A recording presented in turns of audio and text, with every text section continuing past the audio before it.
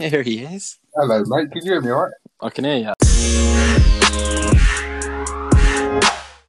Hello and welcome to the Hitting the Areas podcast with me, Jamie Roberts, and my co-host, Richard Kyson. Evening, Jambo. You okay, mate? Yeah, I'm all good, bud. All good. So today we're back in the women's game, Rich. Who have we got, mate? We have got Emma Lipman. Emma Lipman is a Maltese international. She plays for Lazio. Yeah, we're going to talk to Emma about her career so far, from obviously starting in England. She was born in Nuneaton, I believe. And she started at Coventry as a very young girl. Then we'll see where she led to, all the way to Serie A and obviously now Serie B with Lazio. Yeah, this is going to be an interesting one. I mean, we're talking about a sort of professional women's footballer, played for two absolute ginormous clubs in Italy, Roma and Lazio. I can't wait to get started, Jam. Okay, so hi Emma, thank you and welcome to Hitting the Areas podcast. Hey, no problem at all. Thank you for reaching out to me, and it's nice to speak with you both. Thank you. We've got my co-host Rich with me. I know Rich wants to dive in with a couple of questions. So, Evening, Emma. How you doing? I'm good, Rich. Thank you. How are you? Yeah, I'm good. Thank you. Let's get started. If you can just briefly just explain to the listeners and us how it all started.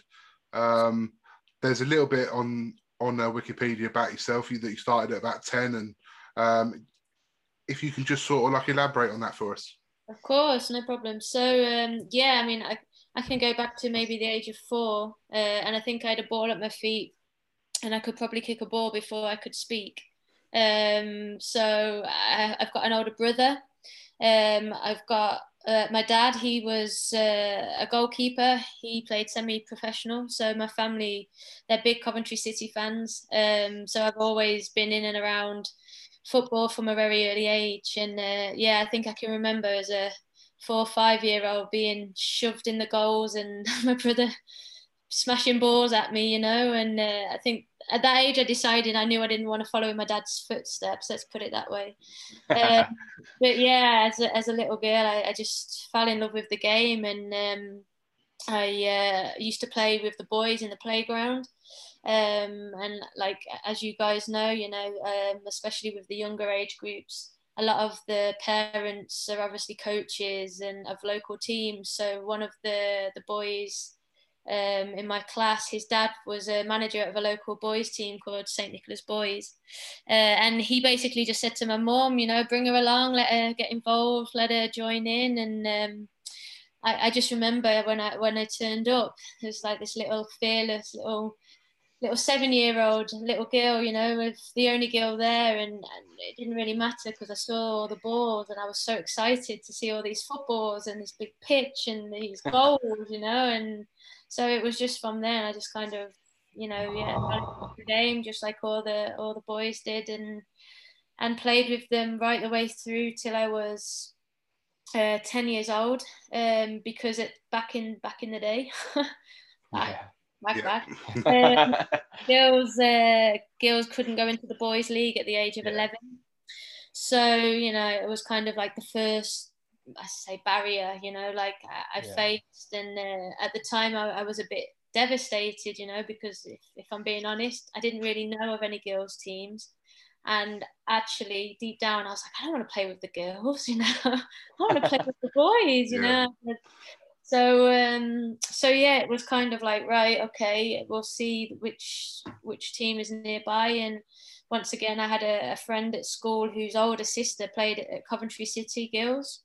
Okay. So for me, it was, being a big Coventry City fan, I'd go to Highfield Road with my dad every weekend, and go and watch Coventry. So that the chance that I could actually play and wear the Cov shirt, that kind of pulled me. And actually when I got there and saw the standard, I was really, really impressed. And so I ended up being at Coventry City Girls from the age of 10.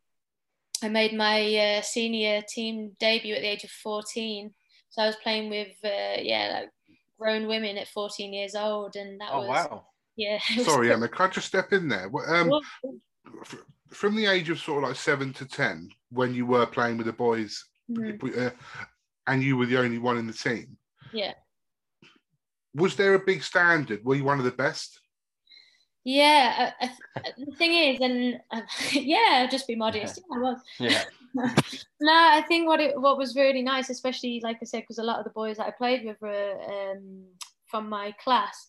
They were really protective of me, but not in a way that, you know, they felt like they needed to. They were just almost proud of me, I think, you know, because I remember not just playing for this team, but playing for my school team, and I was captain for the school team, and the boys always used to love it when we'd turn up and I'd be there, and I could hear from all the other teams, oh, they've got a girl playing, they've got a girl playing. And I think I kind of liked it, because I knew they were thinking, oh, they've got a girl, but I also knew what I could do, you know, and what I would do.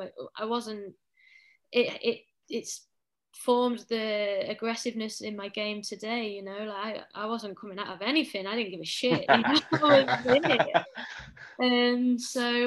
Yeah, I think it was I'm really glad that I started off in a boys' environment, because I think I learned a lot about fighting in the game and having an aggressive side of my game from an early age, which I'm not saying I wouldn't have learned that with the girls, but you know, it's always maybe it was a bit like, you know, I don't care that I'm a girl, I'm going to give everything, I'm going to show. Maybe it was that, I don't know, but yeah, it was the group of boys that I played with were always, probably the best way I can describe it, were proud and liked it as well, you know. They were ashamed.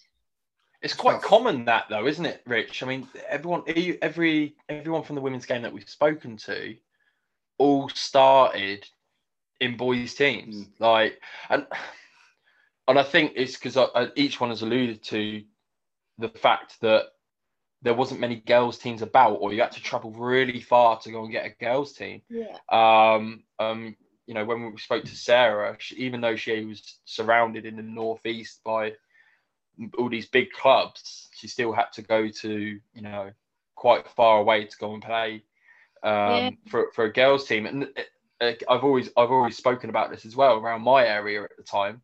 We always used to have a local girl play with us down the rec or stuff like that. And again, she played with the boys because there was no girls teams. But now, world's your oyster, definitely around our area. Completely agree, you know. And I mean, what's also nice now that girls can actually play with boys longer as well, so they can play in boys teams and they can train with boys, and I think it's up until 16 or 17 now, but I don't think there's anything wrong with that, because I think you get a totally different, you know, at the end of the day, it's a fact, boys are physically stronger, faster, jump higher than girls. It's a fact, it's biology, but you know, it's good for us because it can allow us to develop ourselves and our game in a completely different way. And like I said, I wouldn't have wanted it any other way than starting out with the boys and then transferring into the girls' game. But what you also find now, which you probably didn't find back when I was younger, is the academies or the girls teams have better coaches and better setups and better like strength and conditioning, everything now, you know, whereas before you wouldn't get that. So the level of the girls game was a lot lower because where it was, you know. But then you see how much it's grown in the last 15 years. I mean, 5 years, it's amazing. It's so great to see. And I love the fact that now as a little girl, you can actually see that there's a path. If you want to become a professional player, there's a path there. And that for me is incredible, because when I was younger, I never, ever dreamed that I would ever get paid for playing the game that I love. It's amazing to see. And, you know, today there's been some even bigger news. With the fact BBC and Sky can now broadcast the women's game in England, which is massive. It's massive. Huge. Huge. And I'm sure that will, you know, help to grow the game 2, 3, 4, 5-fold again. So if we just go back to Coventry, Emma, 10 to 14, what was that like playing for your hometown club? And Yeah, no, I just remember that first day when, or the first game when the kit was there, and I was like, wow, I'm getting to wear the kit. I'm going to play for Coventry, the team I've always supported, and the level was good, and back in those days, well, I'm making myself sound like a 50-year-old. I'm not quite What's it there like? yet. It must have been like late 90s, early 2000s. Oh yeah, no, I'm 32 now, so it was. So I would be right. Yeah, exactly spot on. But yeah, it was.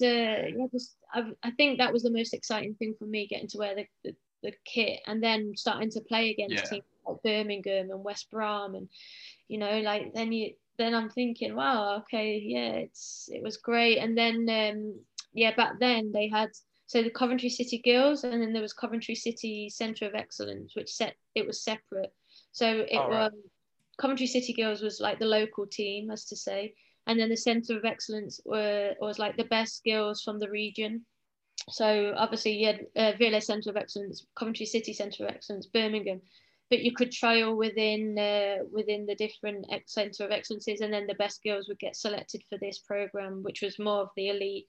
And so I was in that as well. And yeah, I mean, when I got the opportunity to, because I was always a bit taller, I'm tall now, so I was always taller. And again, from playing with the boys, I naturally had this aggression. So the women's team at the time, they were probably in the third tier. You had the top league, the second league, and they were in the third tier. But they were fighting for promotion. And I remember they had quite a few injuries, and they needed an extra defender. And the manager at the time was also my manager at under 16s. So he said, come along to the game, to the women's game. And I was like, what? Like, and he was like, just come along, be on the bench, experience it. So, I mean, for me, I was like, yeah, of course, I'll go. And we were playing Loughborough University away. So yeah, this little naive 14-year-old is amongst all these women, and they're like, speaking to me, but a bit like, who's this? Like, where's she come from? And we were playing, and I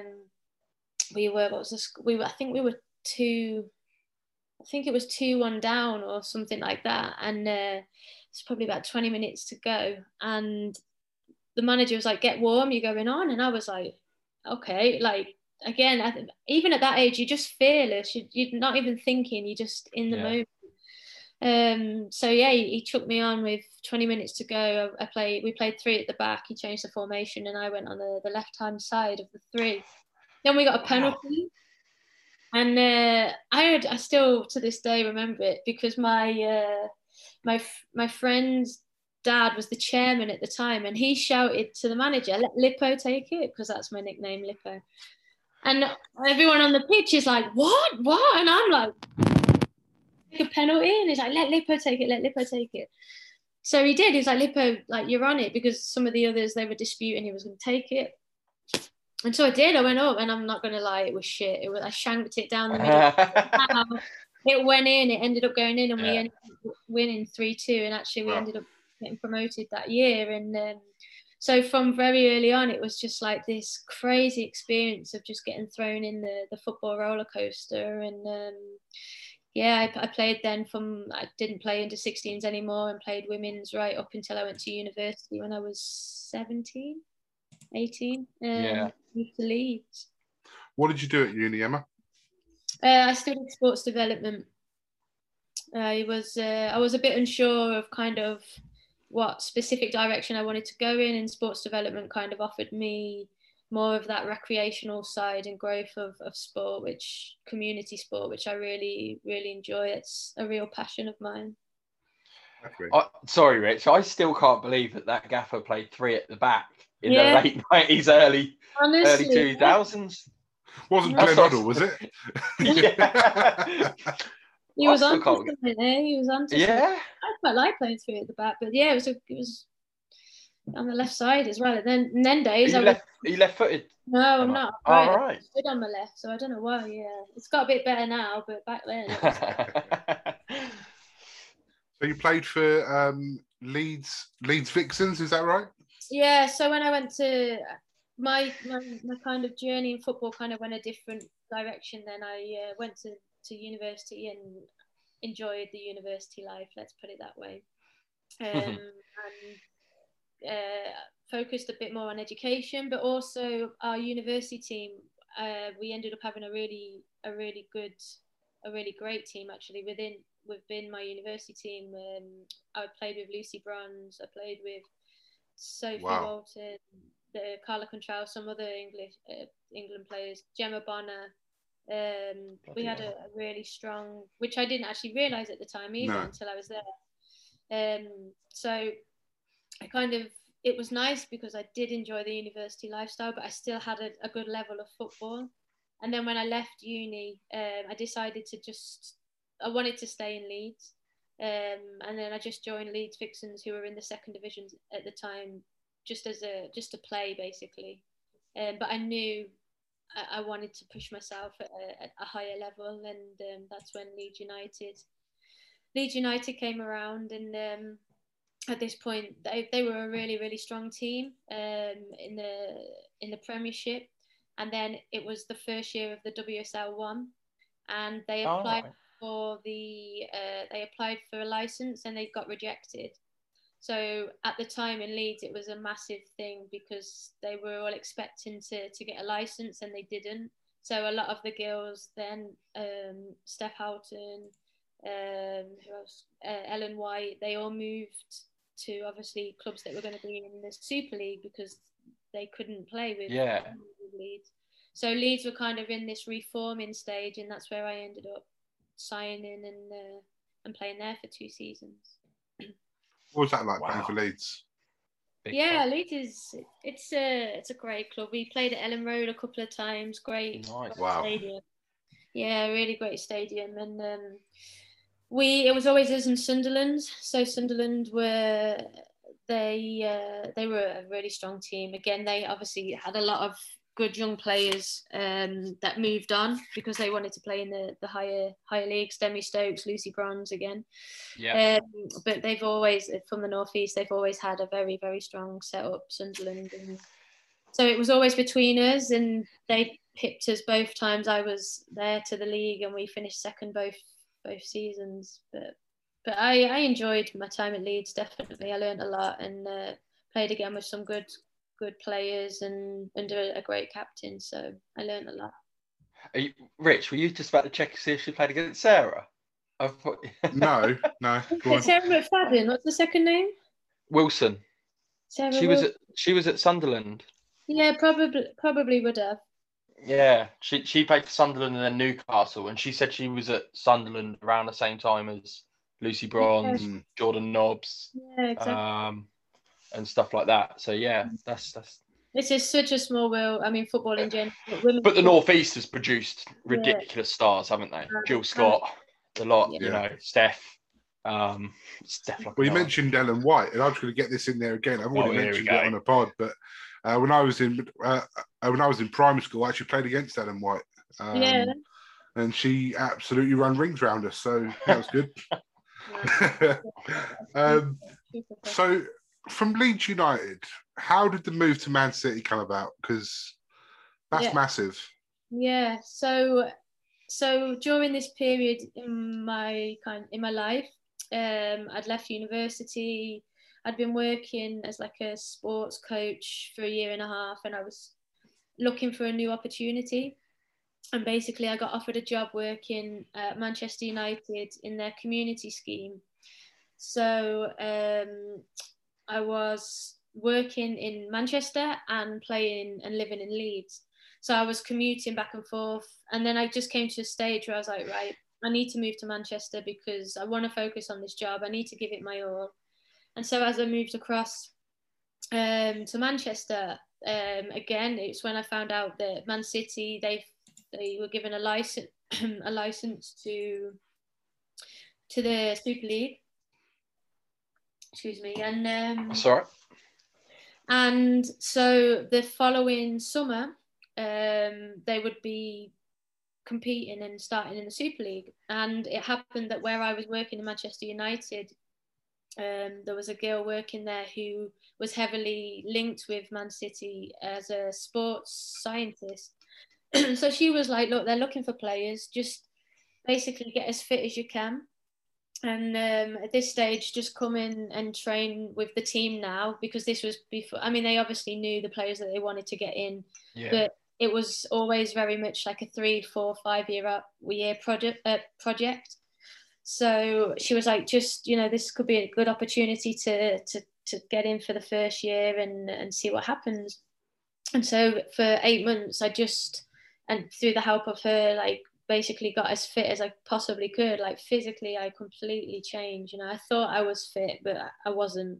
I was nowhere near.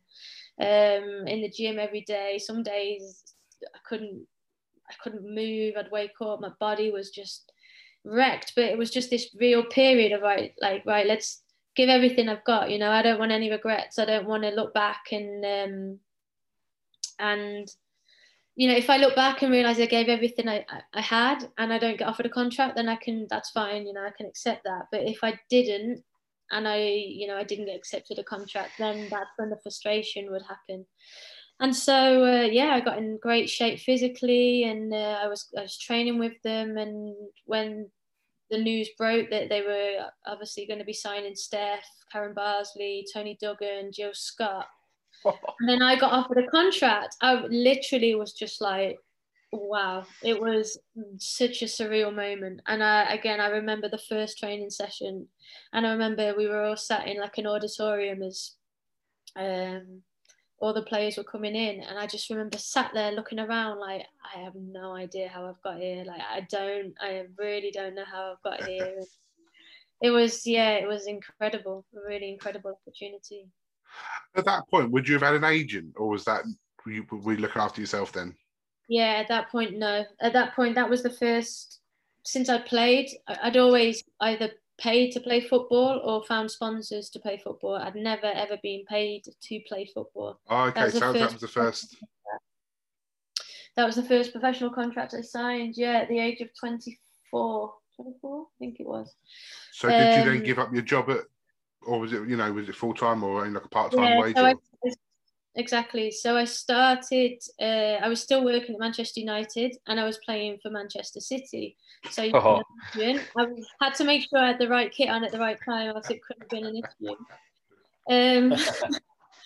I at that time, the program at City they had 5 full-time players, which were obviously the ones that I just said, and the rest were part-time.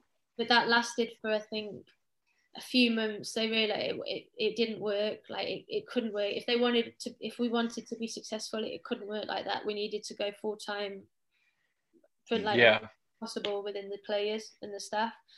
So this is when another great opportunity opened for me, where I ended up getting a job in the Manchester City Academy, working as an athletics development coach with the young boys at the age of under 9s, 10s and 11s.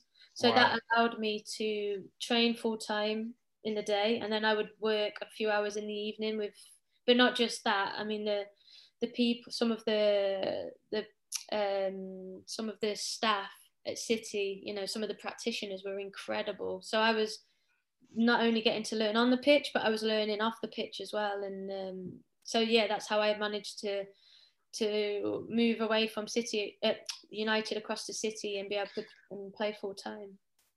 Was that when they just started pumping the money in? So I started at Platt Lane, which was their training facility before where they are. I started at Platt Lane. I was there for a few months, just as the Manchester Academy was being built. And then, it all moved across, and it was just like...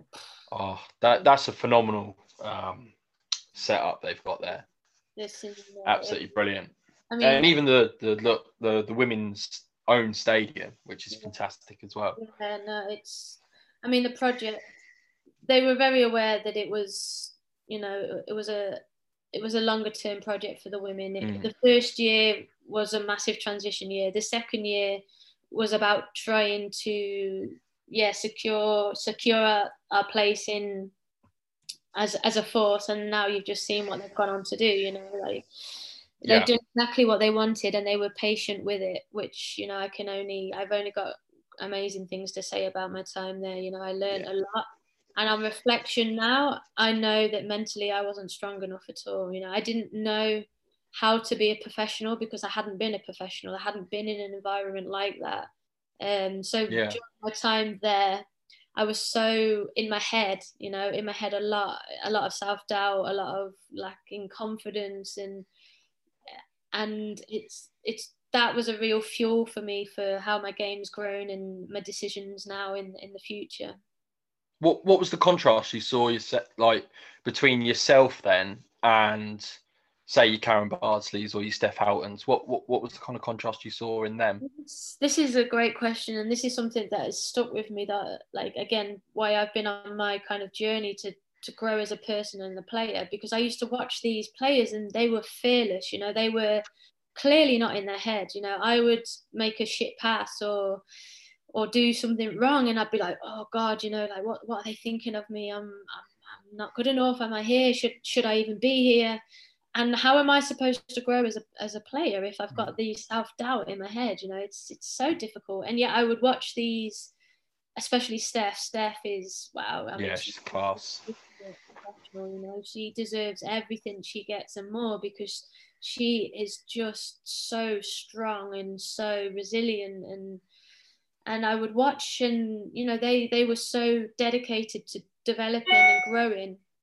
And I think as well experience, because they'd been in setups, you know, they'd been in leads, they'd been in these professional setups longer than I had. So I even found it difficult to call myself a professional footballer. If people asked me what was your job, I'd be like embarrassed to tell them I was a footballer, because I didn't know how to be a footballer. You know, I didn't.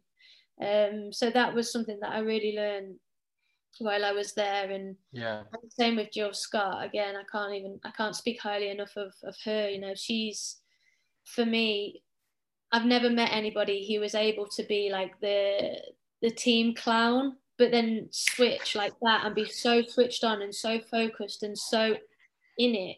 It's an incredible skill, you know, and to watch her doing that all the time, I would be like, how is she doing that? You know, how can she flip that switch so quickly? And so, you know, these players, I've learned so much from them, and I can only be grateful. Even when you see the likes of Jill Scott and Steph Houghton walk onto a pitch or even playing games, you can just see their mental focus. Unbelievable. Something that I see in Steph a lot.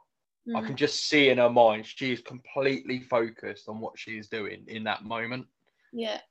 What's she like? What's she like outside of the pitch, off the pitch? Yeah, she's a great girl. She's really caring, you know. She's a real team player. She's like I said, Jill's the clown, and Steph's the one who's, you know, like, she's just such a caring girl, and she wants to make sure everyone's in a good place. And because I think she also knows if everyone's in a good place, then it helps her out on the pitch as well. You know, it helps everybody give their best, and maybe it is the Northeast mentality. You know, maybe that is. You know, you look at Lucy Brown; she's exactly the same. She's got that real strong, I'm going from A to B, and I don't care how I'm going to get there. And that wasn't me as a player, and I had to find how I could grow that, or, you know. And it was difficult during that time for that reason, but on reflection, it was amazing. I needed that. I really needed that, because I think I'd always been like a small fish in a big pond. No, no, wait a minute, a big fish in a small pond. There we go.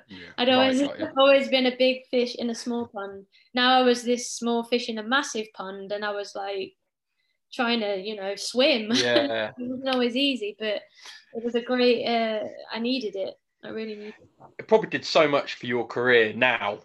That learning curve at Man City. I mean, like, if you think about it now, probably Man City and Chelsea are the biggest two clubs in the UK, which they are. That must have been, I mean, just learning from those names around you to put you where you are now. Did you learn so much from them, or?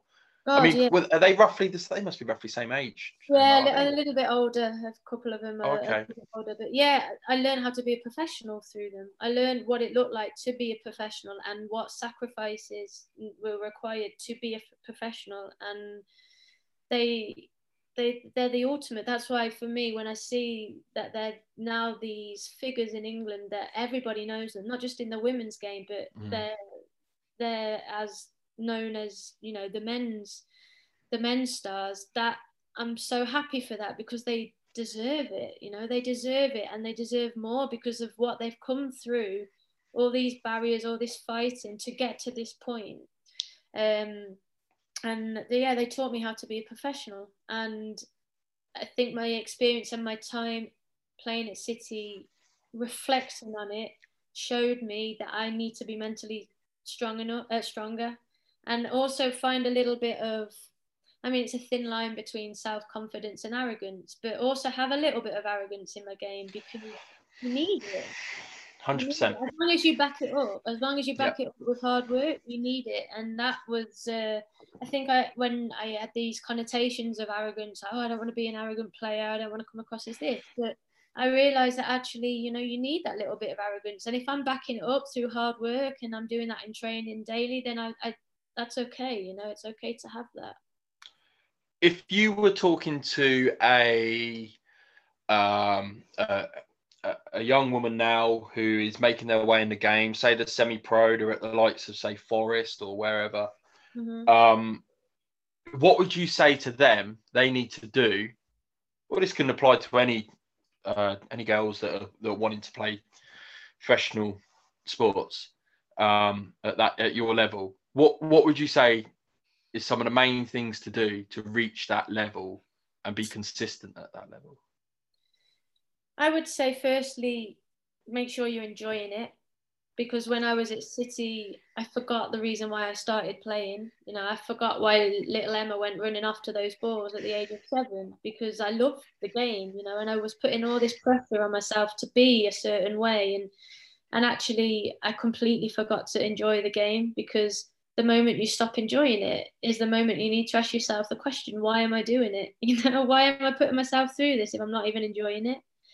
And secondly, I would say belief. You know, belief is huge. You have to believe in yourself, because if you don't believe in you, who else is going to believe in you? You know, and that's not an easy thing to do, but you have to find ways, and it's a process. It is a process, and it takes a lot of failure on the way. You know, like I got offered a 2nd-year contract at Man City, and then the 3rd year they didn't renew my contract, which rightly so, you know, completely so, because I wasn't ready for where they were going next. I wasn't ready there. I needed to take my own path to find that.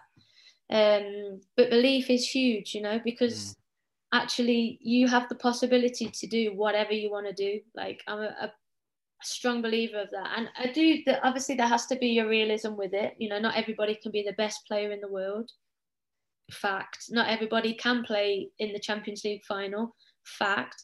But everybody has a level, you know, and if you want to reach that level and be the best version of you in that level, then you can, you know, and you just have to find that route. And it does take sacrifice, and it does take incredible dedication, and it does take a lot of failure, and it does take a lot of questioning and whatever. But football for me is my greatest life teacher, and I wouldn't change any of the ups, and I wouldn't change any of the downs, because it's got me to this point where I am today. You can learn a lot of life skills playing football, believe it or not. God, it's my greatest life teacher, completely. Yeah. So yeah, no, what I was going to say is you've alluded to that. Obviously, after the 2nd year, you weren't offered that contract, which then led you to, I suppose, where you are now. You then went to what, Sheffield? Yeah, Sheffield exactly. FC. Sheffield FC, yeah, they just got promoted into the WSL2. So I just needed to go and enjoy the game. I just needed to go and play with no pressure, with no expectation, and just to go and enjoy it. And at this stage as well, that's when I flipped my focus onto full-time work. So I was still working at Manchester City at this point, which was great. They kept me on and they increased my hours where I was working then from the 9s all the way through to the 14s. So that, I mean, like I said, the amount that I learned as well, I learned how to be a professional there. I was in some of the, worked with some incredible people who are like unbelievable at their job, and for them it wasn't just about producing players, it was about producing good people, you know, good people who if they don't get a football contract, they can go and they've got the skills to become whatever they wanted to become. So then I flipped my focus onto full-time work and played part-time at Sheffield FC, and like I said, that was just a chance for me to go and just enjoy and also it again. Practice that little bit of arrogance, you know, like that bit of going out and be a big fish in a small pond. Yeah, I was about to say, did you feel like that again? Always end up with that. So is that how you felt going to Sheffield FC? I mean, not, you know, not sound arrogant, but no, exactly. That's how I saw it. I knew I needed to fall back in love with the game, and I also knew that, well, I've just come off the back of this experience. You know, I know I'm not terrible, but you know, I need to practice this. It's not something that is natural for me to be like that. And it was kind of an opportunity to go and experiment and try it and find a bit of freedom in my playing again. So that then led you to where you are now, finally, which is... how does that happen? How does Sheffield to Italy happen? How does that happen? I can tell you, with a lot of change, a lot of change in a short space of time. So at this point, I did have an agent. So when I moved from Manchester City to Sheffield, I had a guy who, it was Jill Scott's old agent actually at the time. I worked with him, and he got me the contract at Sheffield. And this was the first time that I needed some help with forming that contract. So then. I was there for 2 seasons, I think, as well. And then I was just at this real crossroads in my life where, I loved my job. I had a good life in England. I had a good life, I mean, it's not the worst place to work at Manchester City Academy. No. Getting to travel and work with some incredible talents, who are obviously Phil Foden, Jadon Sancho. I was about to say, was Phil Foden roughly around? Yeah. These boys, Tommy Doyle now, he's in the first team, Taylor, Harvey Bellis. It's, all these he's boys. Is he the one at Blackburn, Rich? Yeah, he's on, that's it. Yeah, he's playing really well at the moment, yeah. So, I kind of got to this point where I was almost helping or part of these boys' dreams. And I was like, but am I living my dream? Am I doing what I want to do? And so I was at this crossroads where I was like, right, I either need to focus on my work, on the job, and see where that takes me, or I go and play full time. And the thing that stayed in my head, if I want to play full time, do I want to play full time in England? And I didn't know if I wanted to do that. So I was like, why limit myself to England if I could play in Europe? So I was fortunate that I had a really great boss at Man City, a guy called Grant Downey, who's he's still a mentor to me. And I sat and spoke with him, and he said to me, okay, if I could give you the choice that you could stay here for the next 3 years and, maybe work your way up or at least grow as a practitioner, or you can go and play football full time for 3 years, what would you pick? And in that moment, I just had that feel. I knew. I was like, I want to play football. And he just said the words to me, go and create your own destiny. And I was like, wow, it was this real overwhelming feeling of like, this is what I need to do. And so I spoke with my agent and said to him, look, I want to play football, but I don't want to just limit myself to England. Like, I'm open to whatever. So just go with it. And that was I left that with him. And I actually went on a travel. I traveled a little bit around America, around California. And while I was away, he got in touch with me and said, Emma, I don't have as many contacts in Europe, but I've passed your name on to another guy who's actually my agent now, who has contacts in Europe, America, Australia. Leave it with him. He'll find something. So I was like, yeah, okay, great. Forgot about it. Went and enjoyed my trip, and I'll be again 100% honest. And this is something, it's a reoccurring theme with me, and it's something that I've had to use to push me, not stop me. You know, I had that self-doubt of no one's going to be interested. Who's going to want to sign me? No team's going to want to get, you know, want me. And then I got back and I had this email of Claudio, he's called, and he was like, you know, when you've got time, give me a ring. I need to speak to you. And I just remember this intense phone call with this Swiss guy, you know, telling me like, we've got about 11 teams. There's a team in Italy, teams in Italy, France, and Germany. And I was on the phone just like, shit, like what? Like, I was not expecting it, you know, just not expecting this conversation at all. And yeah, like, so he was like, okay, leave it with me. And I remember again, I was at work, just about to go into a meeting, and I got an email come through, and it was a contract from Verona. And I'd actually been to Italy the year before, traveled the north of Italy, and lovely. Yeah, I'd been in Verona for a few days, so I knew it's such a beautiful city. Yeah. And I also knew it was obviously close to Lago di Garda and all these things. So when I saw it, I literally, wow, couldn't believe it. Let's just say I sat in that meeting silent. I didn't say a word because I was just like, wow, what just happened? And yeah, again, I spoke with Grant, went through the contract, went through, you know, my thoughts, my doubts, whatever. And he just said to me, what you feel? And I was like, I have to, you know, I can't have a feeling of what if, you know, what I can go and try it and not like it and come back, but if I don't go and I don't know, that's worse. And so yeah, within 6 weeks I'd handed my notice in at work. I'd moved out of my apartment in Manchester, dumped my stuff at my mum's house, packed my suitcases, and I was on the way to Verona, and that's how it happened. Wow. I don't want to get too personal here, but obviously when you got that contract offer, that must be enough money for you to think, I'm going to move and then I can play full time. It was almost half, if not more, of a salary cut than what I was on. And so obviously that was something I factored in that moment.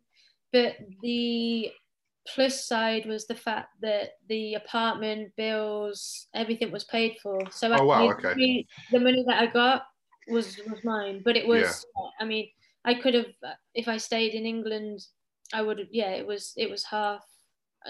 But that was, in that point, it wasn't about the money, you know, it wasn't about the money at that point. It was just, for me, I knew I needed this life experience. I knew I needed to push myself so far out of my comfort zone and see if I could deal with it. Like I said, I never had a bad life. My life was good. My life was really good in England, but I knew there was more. There was something more, and I needed to go and find what that was. So 3-4 years on, you must be doing okay. How's the Italian? Yeah, honestly, I'm blagging my way through this life. How's your Italian, Emma? Sì, it's okay. It's okay. I mean, it's molto meglio, ma ancora non bene. I do love the Italian language. I must say, I'm not going to embarrass myself by doing some either. I'm telling you. No, honestly, I think I know how to ask for the bill, and that's about it. Questo bene, bravo. But no, that was wow. I mean, I came as an ignorant English person, you know, not having a clue at all, and still now I'm not great, but I definitely understand it more, and I can speak. But I wish, if I could go back to school, that's probably my only regret. I wish I'd have taken more note of languages, because it's a superpower. It's an absolute superpower. Wow.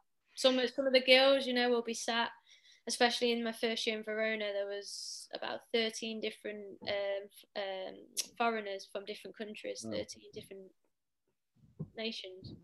Nationalities as well, thank you. And some of them, they're just jumping from language to language, and I couldn't get over it. I was just like, wow, how are you doing this? Like, my mind's completely English. You're like, does anyone come from the North Midlands? Yeah. Like... Anybody speak Bath? Anybody speak Bath?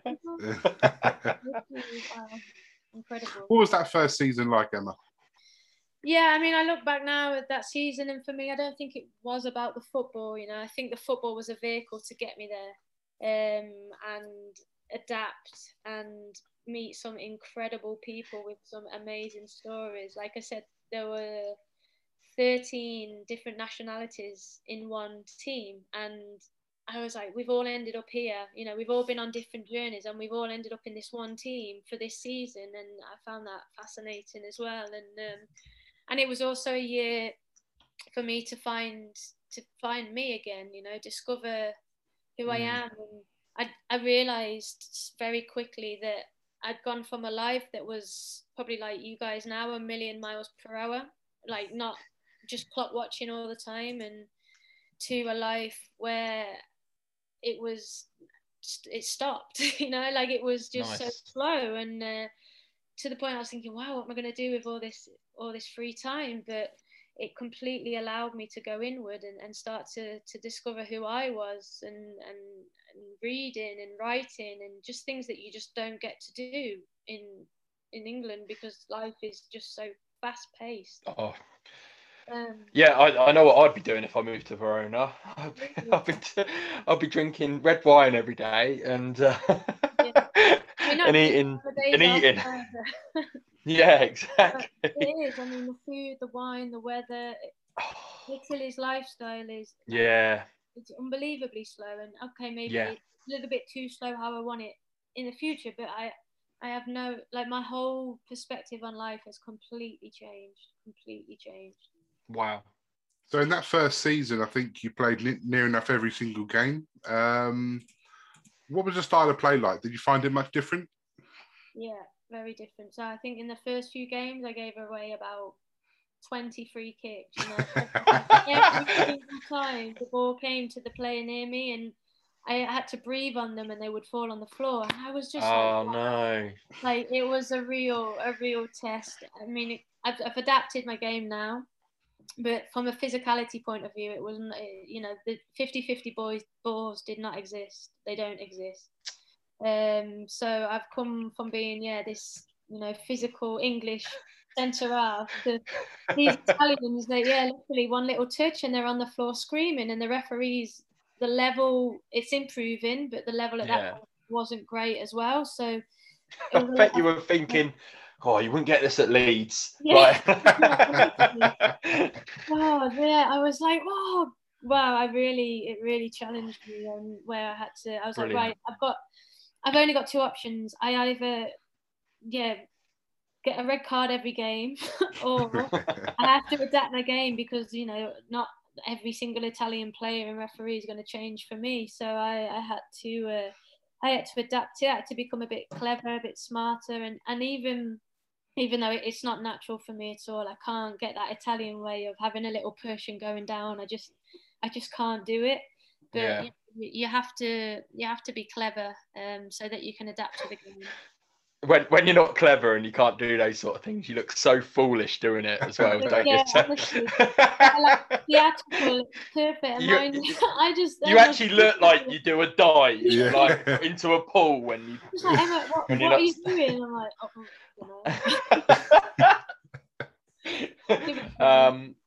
like, so at that time, were Verona quite a big women's team in Serie A at that time? Yeah, they had been. I seem to end up at these teams that are going through transitions, or a common theme. It's a real common theme. But they had been previously really successful. They'd had a lot of the best Italian players. But then Juventus, this was the first year of Juventus, so they got all the best Italian players. Obviously, you know, if you want to play for Verona or Juventus, it's not a hard choice. So that's why they kind of took a different approach and took a lot of foreigners, which didn't really work because the manager didn't speak English. So, Oh, wow. so he's just speaking Italian, and everyone's, learning and going along. And but like I said, that year, looking back now, it wasn't about the football. It was just getting me and experiencing the league, because I knew nothing about it. I knew nothing about the level. I knew nothing about the players. I didn't, and I almost liked that. It was completely walking into the unknown and adapting to the game, and realizing very quickly that it wasn't as physical as the English game. It was a lot more technical, tactical. You're bouncing around formations all the time. So that was interesting to improve my knowledge. Yeah. But also from a mentality point of view, it was the biggest test for me, because now I'm in a country where I don't speak the language. And I wanted to really test to see where I was. And it's almost better sometimes when you can't speak the language, because you have no idea what they're saying. I remember there was one time at halftime, I think we were losing, and the manager came in and we had translators, and he's going crazy, and the Italians are so emotional, and he's screaming and he's speaking for about 5 minutes, and then the translators just turns around and is like, he's not happy with the first half. And I'm like, it kind of takes the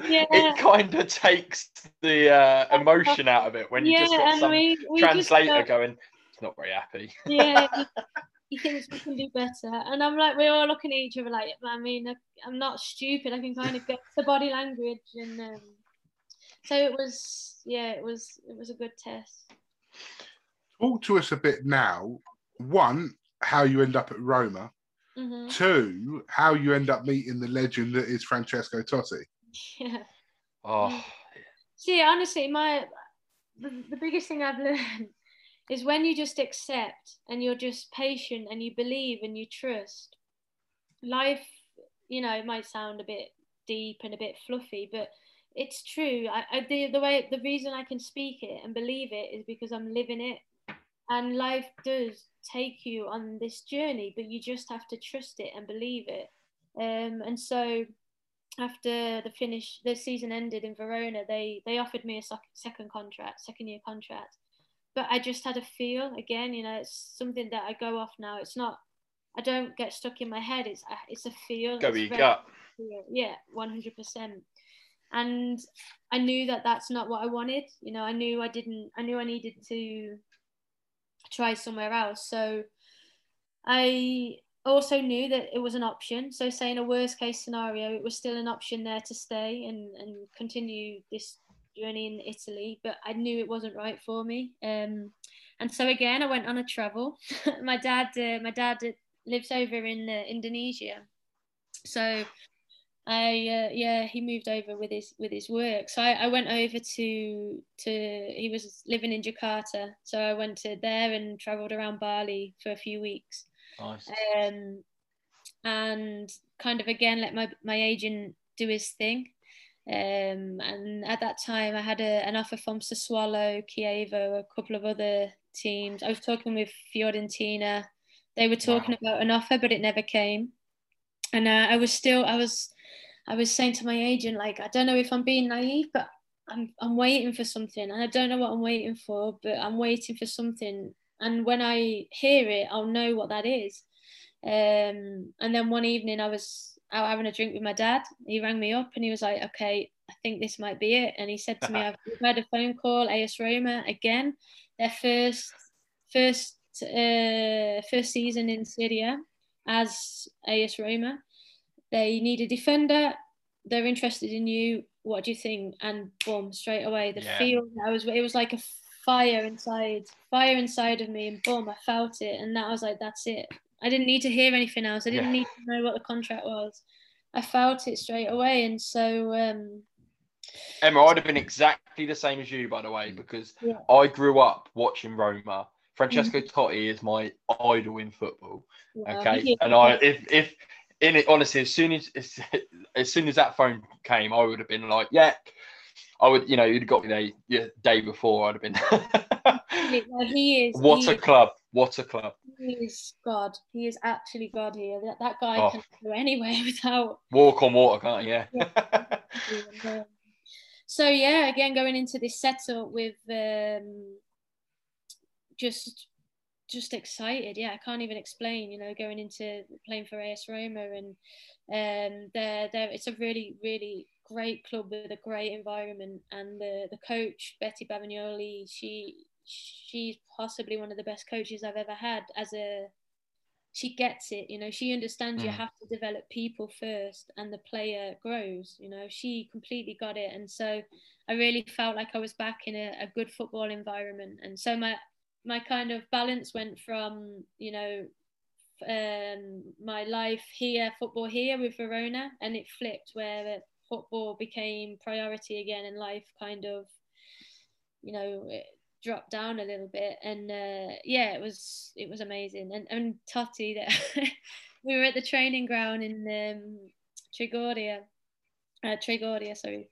And yeah, he was there, and I was walking out. I think I just had a photo shoot or something, I don't know, and he was just there, and he doesn't speak any English, and still my Italian was not great, so it was very limited, the conversation. But he was a really nice, down to earth guy, and we met him a couple of times, and he was really really interested in the women's project, as was De Rossi. Danielle, yeah. Yeah, he was great. He was really really great. So yeah, AS Roma was again another interesting opportunity. Were you training alongside the first team? Were you on the same sort of facilities, or? No. Our facilities were different to them. We didn't, but we played at their Primavera pitch, so where their boys played at Fontana, which is a beautiful pitch.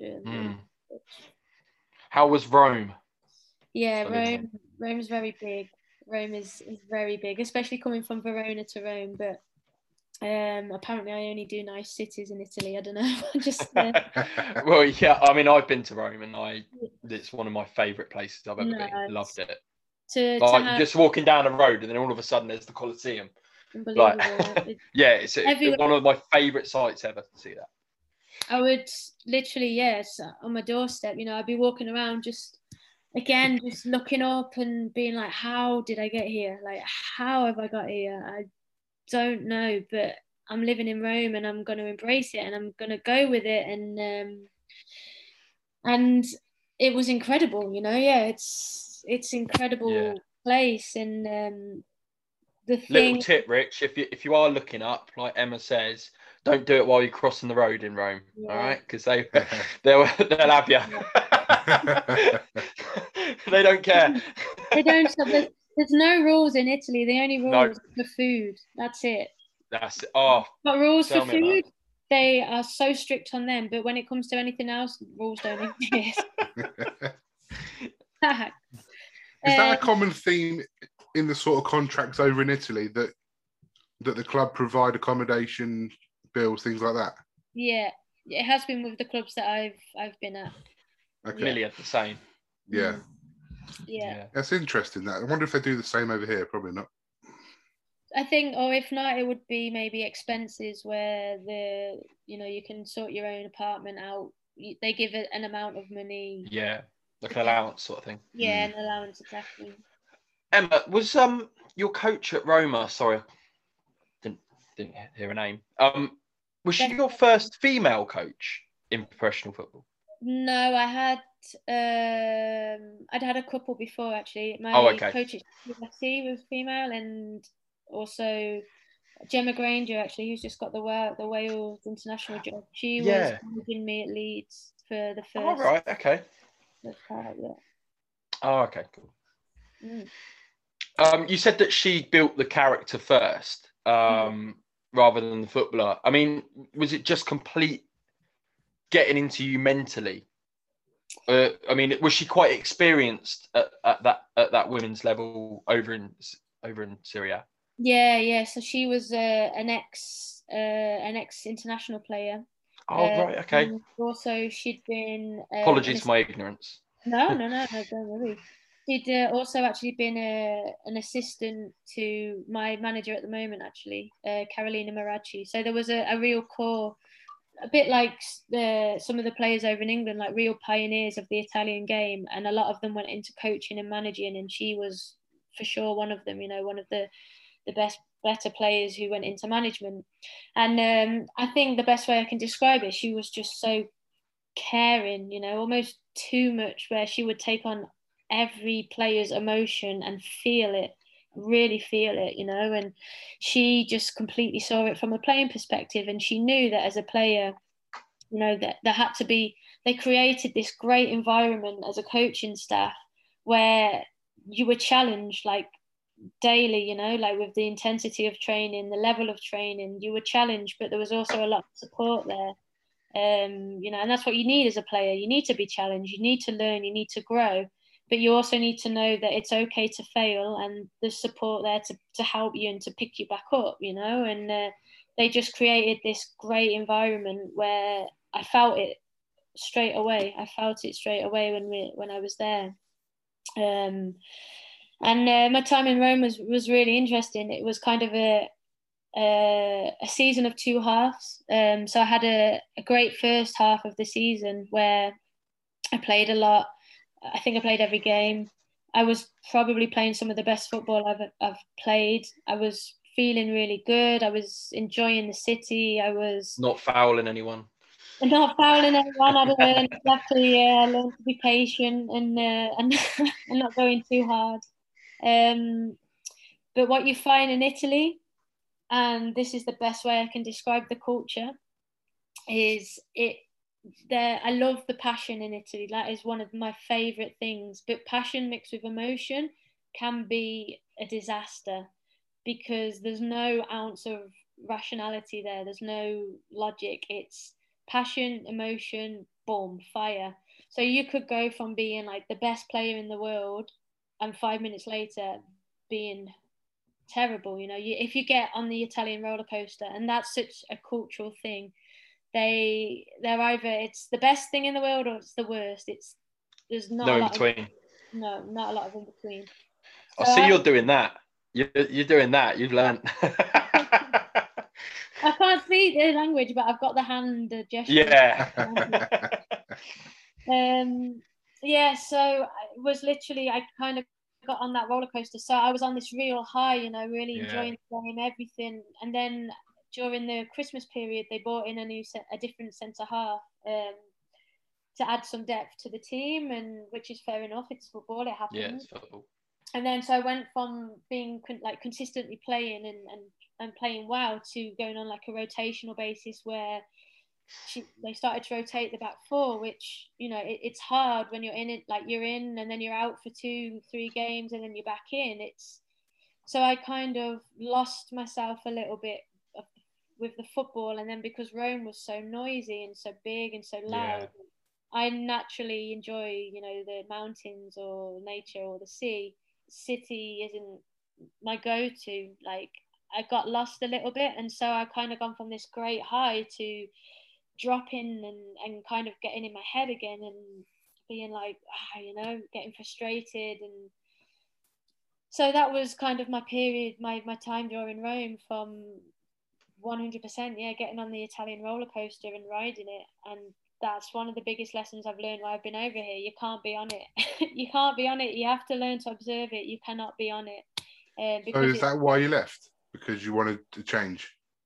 So, I mean, I'll be honest, yeah, like I wasn't sure if I wanted to stay in Rome, because I was like, it's eating me up a little bit. I don't need to be more, I don't know if I want to be in a big city. And in the end, it wasn't the coaching staff decision, it was the society's decision, and they didn't offer me a contract in the end anyway. So for me, at that point, I was kind of like, well, you've made it easy for me, because you've made I don't even have a decision now. So yeah, clearly, you know, I'm not meant to be here. I'm meant to go off into a different direction. But my relationship still with Betty is great. You know, we had a great talk afterwards, and she was really sorry that was what the decision had been made by the society. But it's football, you know. For me, it's fine. It's football. It's how it goes. That's interesting that as the manager, she didn't pick who got offered contracts.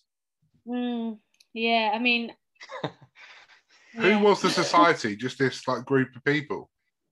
Yeah, they were linked with the men's side of the business. Okay. It was some of the American guys, I think, but you know, like I said, it's football for me. I don't hold grudges. Yeah. They ended up making. I didn't have to make that decision in the end, you know, and I'm not even 100% if I would have accepted it, because I knew that I'd lost myself a little bit in the city, even if I'm back now. But there was a reason for that too. So you went back up north. Went back, yeah. To a place that I cannot pronounce, so I'd let you do the honours. I thought you were going to do it. Florencia San Gimignano.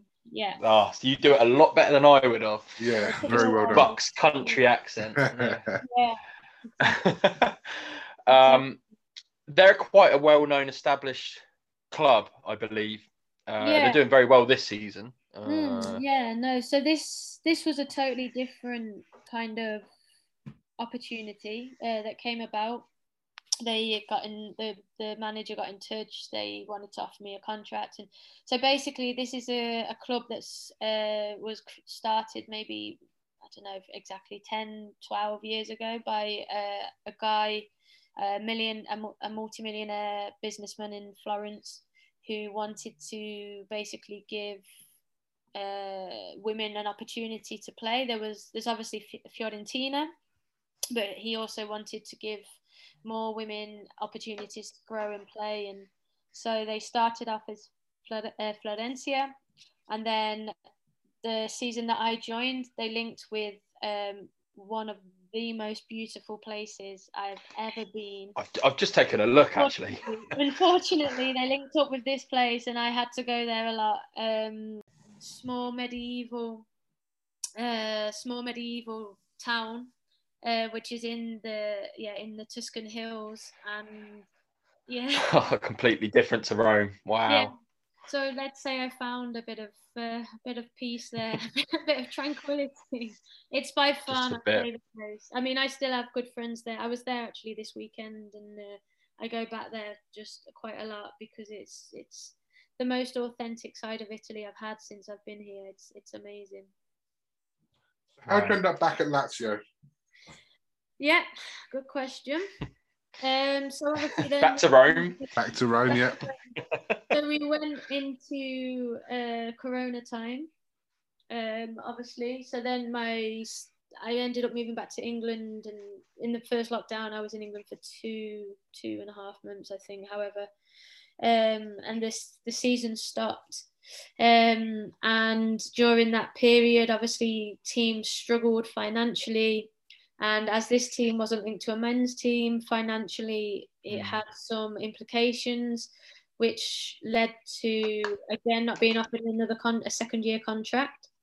But, I mean, for me, again, I believe everything happens for a reason. And like I said, I'm happy to go through you can call it a failure, I don't know, whatever it is, it's just taken me in a different direction. And so, yeah, the opportunity at Lazio came up, and I spoke with my agent, and obviously we're in Serie B at the moment, but they very clear the objection for the year was, we want to get promoted, we want to get to Serie A. And so in that moment, two things hit me. One was, I've never been in a team who's got this pressure and expectation to win something. So I wanted to test myself with that. And the second was, there's a reason why I'm being shown back to Rome. I need to go and see something that I didn't see the first time I was there. And so with these two feelings, that was my decision for accepting the offer at Lazio. And right now, I can tell you, I'm probably the most balanced I've ever been. I am 100% observing the roller coaster. I am not on it. This has been a roller coaster of a season. Wow. But I am observing it. What's the setup like at Lazio? It's brand new, isn't it? It's quite brand new. Quite a new women's side, isn't it? Yeah. So the the men have been linked with the women for the last 2 seasons, but when I say linked, it's very loosely linked in the sense of we wear the kit. Same name. We have the same name. We play at the men's Primavera pitch, but there's a lot off the pitch that needs improving. That's the best way to describe it. Okay. However, since we've had a new manager come in, Carolina Maracci, who again is one of the pioneers who I told you before, like Betty Babignoli, they're like the opposite ends. So Carolina is like the passionate, emotional, like on you coach. And I can totally see why they complemented each other when they used to coach together, because then Betty would be the one who would, calm everyone down and keep you. So you can imagine one of an extreme. Wow, she's great. Actually, she's exactly what we needed, because she's come in and she's seen there's so much that needs improving, and in such a short space of time, it's improved so much. It's still not where it needs to be, and obviously, if we make it to Syria, then wow, a lot has to change. But I'm very confident she will do that. Even if we don't make it to Syria and we stay in Syria B, I'm still very confident she'll get it how it needs to be. Because I'm a true believer, if it's not right off the pitch, then that 100% filters onto the pitch, and I think that you can see in our season, 11 draws is unbelievable. Yeah. Never, Rich picked up on that straight away. He picked up on that, and he picked up on your goal difference. Yeah. Two really sort of standout figures, because in those 6 games you've won, you've won by 21 goals across the 6 games, which it's phenomenal. It shows you like the potential is there. There's a hell of a lot of potential, but we lack. I think we lack players with game intelligence, and we lack players with who are composed on the ball. We really struggle to control games. And I don't know. Quite a young team, Emma. Yeah, it is. It is, to be honest. It is. Yeah. And I think in Italy you really need to have older Italian players with experience, and we don't really have that. I think that's really important. We have experience from abroad, but it's not the same. It's a very unique style of game. For those people that don't know you or know how you play, can you just sort of describe yourself as a footballer in like one sentence? Yeah. One sentence. All right, more than one. You could have two. You can have two. For Christ's sake. Good in the air. I'm strong in a tackle. Good with my feet. Composed. I like to play out. And a leader, a motivator. Do you think that playing out has helped since being in Italy? More composure on the ball? Yeah, definitely. I think a lot of my technique got better at Manchester City, but I think the way that the Italian game is, it's definitely grown here. Yeah. They love to build up from the back, don't they?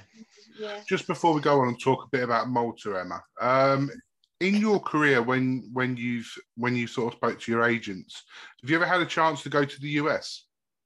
It was something I considered when I was younger, but if I'm being honest, I don't think I had the belief. My belief wasn't strong enough. At that Huge age. over there. Huge, isn't it? The women's game. Yeah. Just quickly, was there any other clubs that were interested from other countries at times when you were looking at new contracts? So I got offered contracts from a club in Germany, club in France, Scotland. I was speaking with clubs in Portugal. I mean, my initial thought was to try and experience different cultures, but I'll be honest, I've ended up staying in Italy for 4 years. I'm not 100% sure why, but no, that's a lie. I am. The food. The food. Yes. Food and the wine. That's, yeah, exactly. food, the wine, and the just beautiful countryside. Yeah, it's beautiful. It's great. So as Rich went on to, let's talk about international football, because you are a Maltese international. I believe from grandparents' side, you had the chance for Scotland and Malta, I believe. Yeah. I could be wrong. Yeah. So obviously, when I was younger, I always hoped that I would play for England. You know, I always thought maybe set up one day, but it didn't happen. Which, you know, like I spoke about before, your level is your level. You know, and I can accept that. But it doesn't stop you. You know, and so then there was the opportunity of Scotland, and also my nana was from Malta. So yeah, I mean, it's crazy. It's crazy how it happened. And when I talk How did it happen? How did it happen? So I was playing at AS Roma, or playing for AS Roma, sorry, and we were playing AC Milan away. And we had just had a team talk. And before lunch, I'd gone outside of the hotel because it was a really nice day and I just wanted a bit of quiet time just to get in a good place. So I just went outside to read my book in the sun. And rubbing it in. Yeah, so it's quite sunny here. I don't know if you know, but it's quite sunny over here. Well, yeah, I know it. Rome was very hot, I must admit. Yeah, that's true. The great thing about Rome, sorry, I just want to point this out. Rich, I don't know, have you been to Rome, Rich? I've not been, no. Like, there is fountains everywhere that are drinking water. So Emma will probably tell you this. Honestly, I don't know why, but it's like the best water I've ever tasted. It just comes out of the walls. It's everywhere they have it. They're really good at that. Yeah. So like you'll see like a lion spitting out water just like out the side of a building, and you can just you'll see people just filling up the water. Wow. Honestly, never buy a bottle of water in Rome. I'm telling you now. And if you do, keep that bottle and then just walk around with it. Sorry, I know that's completely random, but I wanted to. Sorry. You know, he knows all the tricks. Oh, all the Rome tricks. So you were reading your carry book. On, Nora. Sorry, you're reading your book in the sun. No. Sorry. So I went to read it, and this woman came out and basically sat right next to me, and I was like, oh, you could have sat anywhere, and she's literally sat right next to me. But the reason was because her husband was a big AS Roma fan, and I was obviously in my kit. So we just started talking, and she was telling me how she used to play football and how she used to coach and how she's always trying to give something back to her country with football and blah, blah, blah. And I was like, oh, okay, where do you come from? And she was like, Malta. So I was like, oh, okay, just carried on talking to a complete stranger. And yeah, basically we carried on talking, and I said to her like, oh, I actually, my nana was from Malta. You know, I have Maltese blood. I potentially could play for the national team. And she replied and was like, you know, I know somebody in the Maltese FA. If you want, give me your number. I'll pass it on to them and see what happens. And so yeah, anyway, a short story, long story short. Well, I'm not good at these cliches. I'm just been out of England too long. And yeah, so basically I got an email from the FA, the Maltese FA, saying come over for a trial. Trial? Then over, yeah, well, I think they looked at me, but they had like a friendly game. So they just wanted to come over basically and just be part of it. So I went over, and they were like, yeah, right, you know, we need to get you citizenship. We need to get you a passport. We want you to be part of our team. And so it turned out that I have the most complicated family ever. So they had to employ somebody to track my family history, because in order to get citizenship, I had to track it back by 5 generations. So we went back into the 1800s to discover. Wow. Yeah, it was pretty cool. It took about 5 months, but we got there in the end. And I ended up getting my citizenship passport, and my first game was against Italy in the Euro qualifiers, against some of the girls that I played with. Oh yeah, of course it was. So you can't really write this stuff, and since then, yeah, I've been part of the team, and it's unbelievable. You know, I really feel like when I'm there, I understand my roots as a footballer, and they just fight. You know, they're absolute fighters. They have this Yeah. massive heart, and they just, you know, maybe they're not the most technical players I've ever played with or whatever, but we're growing. By the way, we have some real talent. But Yeah, the you heart, beat Israel. I didn't you yeah, beat Israel. yeah. Yeah. So the last trip we played of the qualifier campaign, we had Georgia away and Israel away during COVID. So we had to travel the day before, play the game, travel back to Malta, 3 days, travel the day before to Israel, play the game, travel back. So the whole period was crazy. But yeah, we ended up being Georgia 4-0 and Israel 2-0. And Yeah. wow, amazing, incredible, incredible. The Hell of an potential on that experience. island. Well, yeah, just it's weird how Emma tends to go to these really beautiful countries to play Yeah. football. By the way, Honestly, shit life, shit life.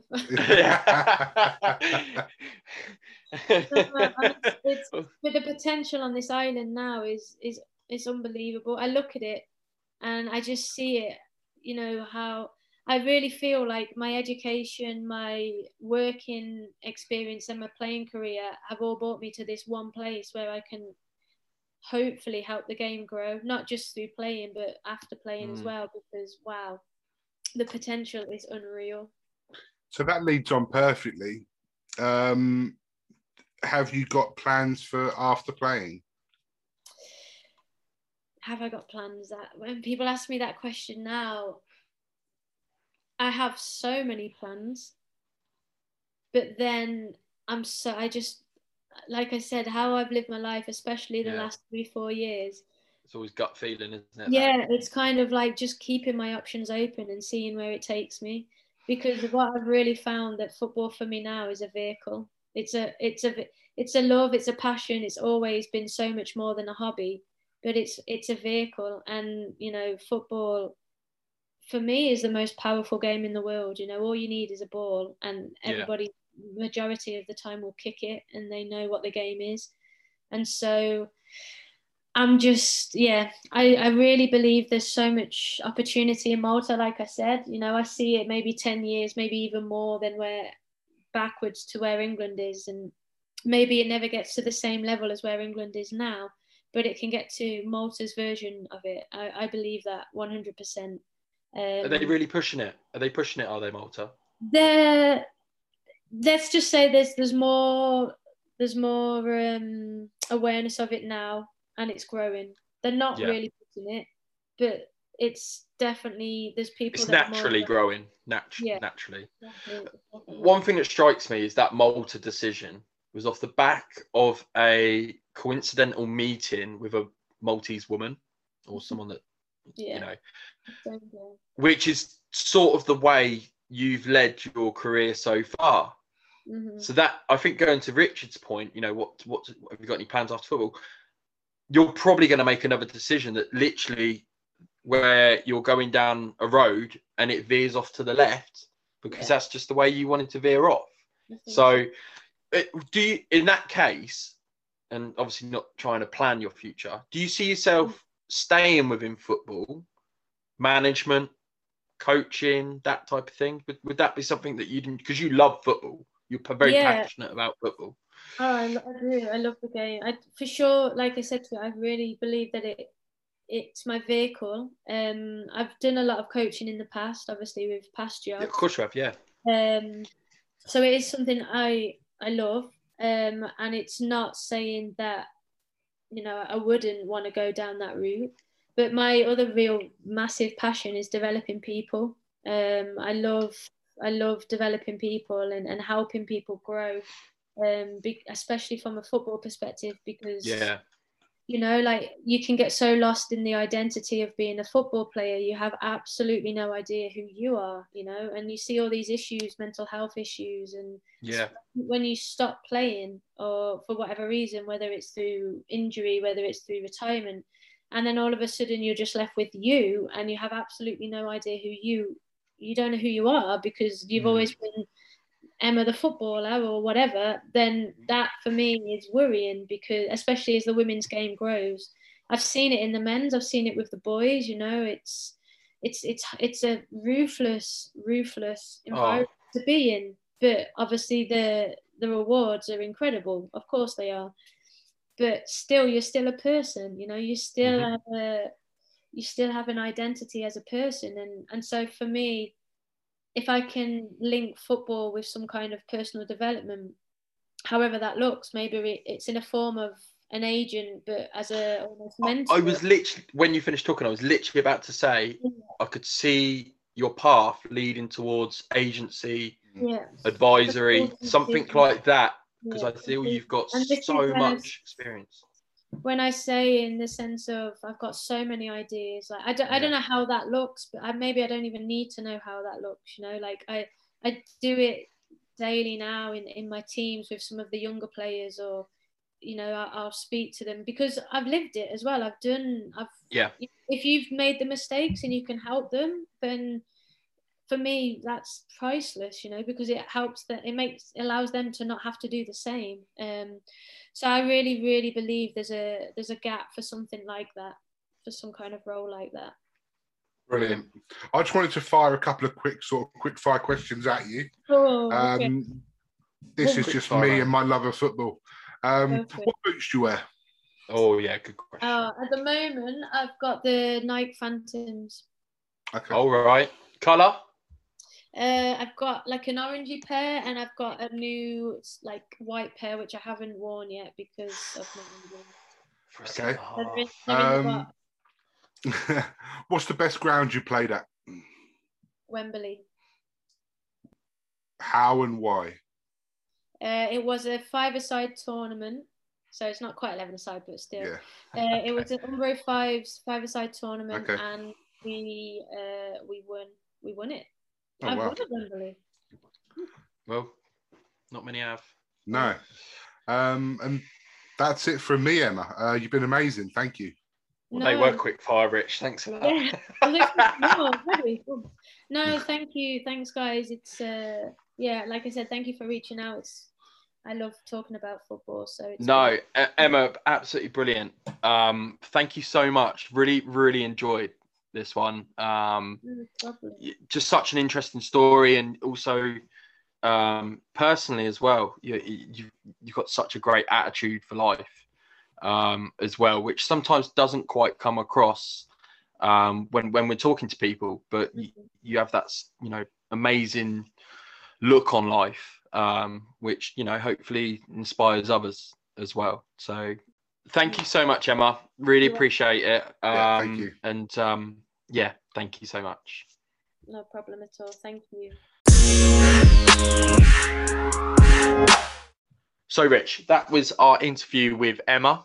I know you enjoyed it. I certainly enjoyed it, and she's just had the most interesting career as a professional footballer. Oh, definitely. You know, not only has she played for some massive clubs. I mean, you're talking Man City, Roma, Lazio. Even her story completely away from football. So, I mean, if you just ignore the football career, her life story is just really interesting. You know, even on its own. Lovely person. Yeah, she was a fantastic guest. You can tell she absolutely loves talking football. We had a fantastic evening chatting with her. And yeah, she was one of those that generally wanted to tell her story. And I can see her being very, very successful after football as well, I think. But you know, she's just so good at telling her story, and obviously the way she's changed as a person from moving from England. She tried the career in England and decided to go to Italy and try something completely different. She's traveled the world. She plays international football, which is, you know, one of the pinnacles of any footballer's career. And obviously absolutely loving playing for Malta as well, which is brilliant. I was just going to say, I mean, you could tell that you know, when we got onto Malta, just how the sort of passion changed. Yeah. And I would imagine, you know, no one can predict where she's going to go, you know, what she's going to do after football. But you would imagine that she would do something with the Maltese women's game, because she just came across as so passionate about it. Sort of found her calling, I think. Yeah, I agree. We spoke to Emma about that, and you know, she made some decisions based on sort of going with a gut feeling, and you know, it's completely worked out. And whether it was meant to be, it is probably looking that way, actually. The way, you know, the way we spoke to Emma and found out a little bit about her personally, and I was glued to the conversation. We had such a good time, and that's why it sort of ran on sort of probably longer than we expected. But yeah, no, absolutely loved every minute of it, mate. An absolute barnstorming guest, and I just can't wait for the next episode, Jambo. Yeah, bud. So until then, I've been Jamie Roberts. He's been Richard Kyson, and it's been a Hit in the Areas podcast.